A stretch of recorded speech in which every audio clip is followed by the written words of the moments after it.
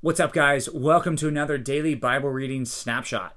Today in the book of Leviticus, we're getting back into those sacrifices in chapter 7, and then we start to move on to the consecration, or the special ceremony that Aaron and his sons were going to have so that they would be set apart to serve God. So first of all, chapter 7, we get more instructions on those offerings that we already talked about before, those 5 different types of offerings.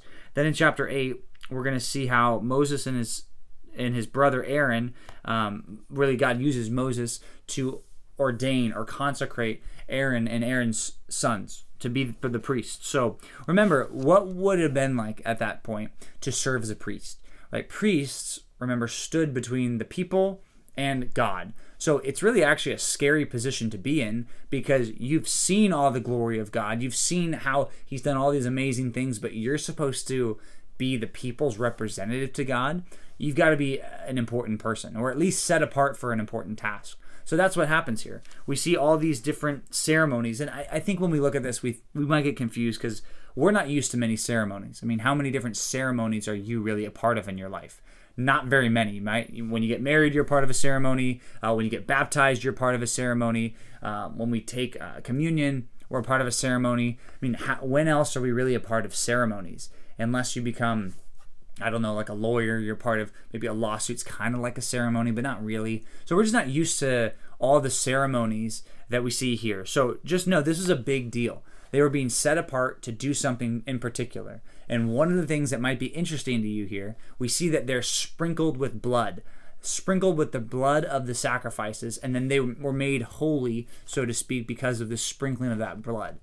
The New Testament says that we are figuratively sprinkled by the blood of Jesus. Everyone who's a real Christian, we get that sprinkling of his blood, and with that, we are made clean in this, ceremonial way. Jesus, when he died, right, he didn't literally save up a bunch of little amounts of blood so that we could all be sprinkled with blood, literally. It just means in a figurative way, we are sprinkled, we're made clean because of Jesus's blood.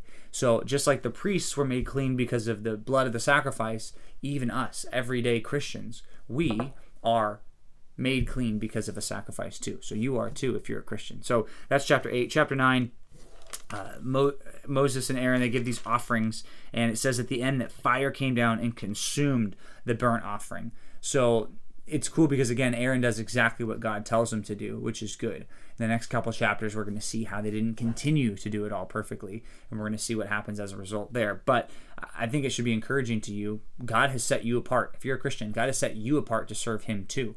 And he's done that at a large cost, the cost of his son. Now, his son died. Jesus died so that we could be forgiven as the perfect sacrifice. He was a perfect sacrifice for our sins. And now, because he has this blood that he gives for people who trust in him, now we can be included in God's plan, and we can even be made, figurative priests with a little p in God's plan. It says we're actually a kingdom of priests, the New Testament says. So anyway, that's our daily Bible reading here in the Old Testament. Here in the New Testament, we're back in Matthew chapter 25. We're reading the end of this chapter, and really it's one scene that's being described. Jesus is saying, in the final judgment, it will be like, and then he tells this story. It says it's like, at the end, God will separate the sheep and the goats. It's like everybody is in one of two camps. And that's the first big lesson here. You cannot be a Christian, kind of a Christian, and then a non-Christian.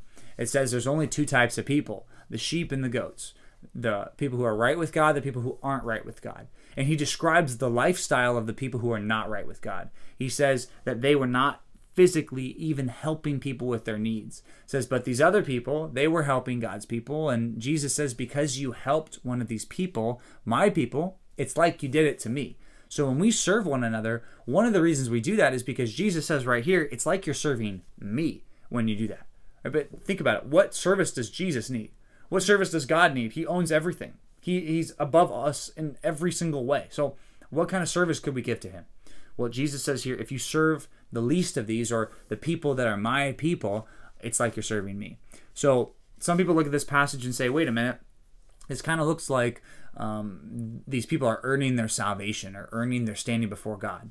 I don't think that's the point. I think the point is the people who are really right with God, they're the people who are going to be taking care of other Christians. But the people who are selfish and all about themselves, that probably shows that they've never really understood the gospel and they've never really repented of their sins and trusted in Jesus to be saved. So that's what this passage is all about, and it should warn us if we are bearing no fruit in our lives, maybe that means that we don't know God. But if we are bearing fruit, we should say, I want to continue to bear more fruit. I want to continue to serve Jesus by serving his people. So that's what we're reading today in the Daily Bible Reading. I'm sure you're going to find a lot of amazing things when you sit down and study it and pray about it. So make sure you do that today. We'll see you guys back here tomorrow for another snapshot.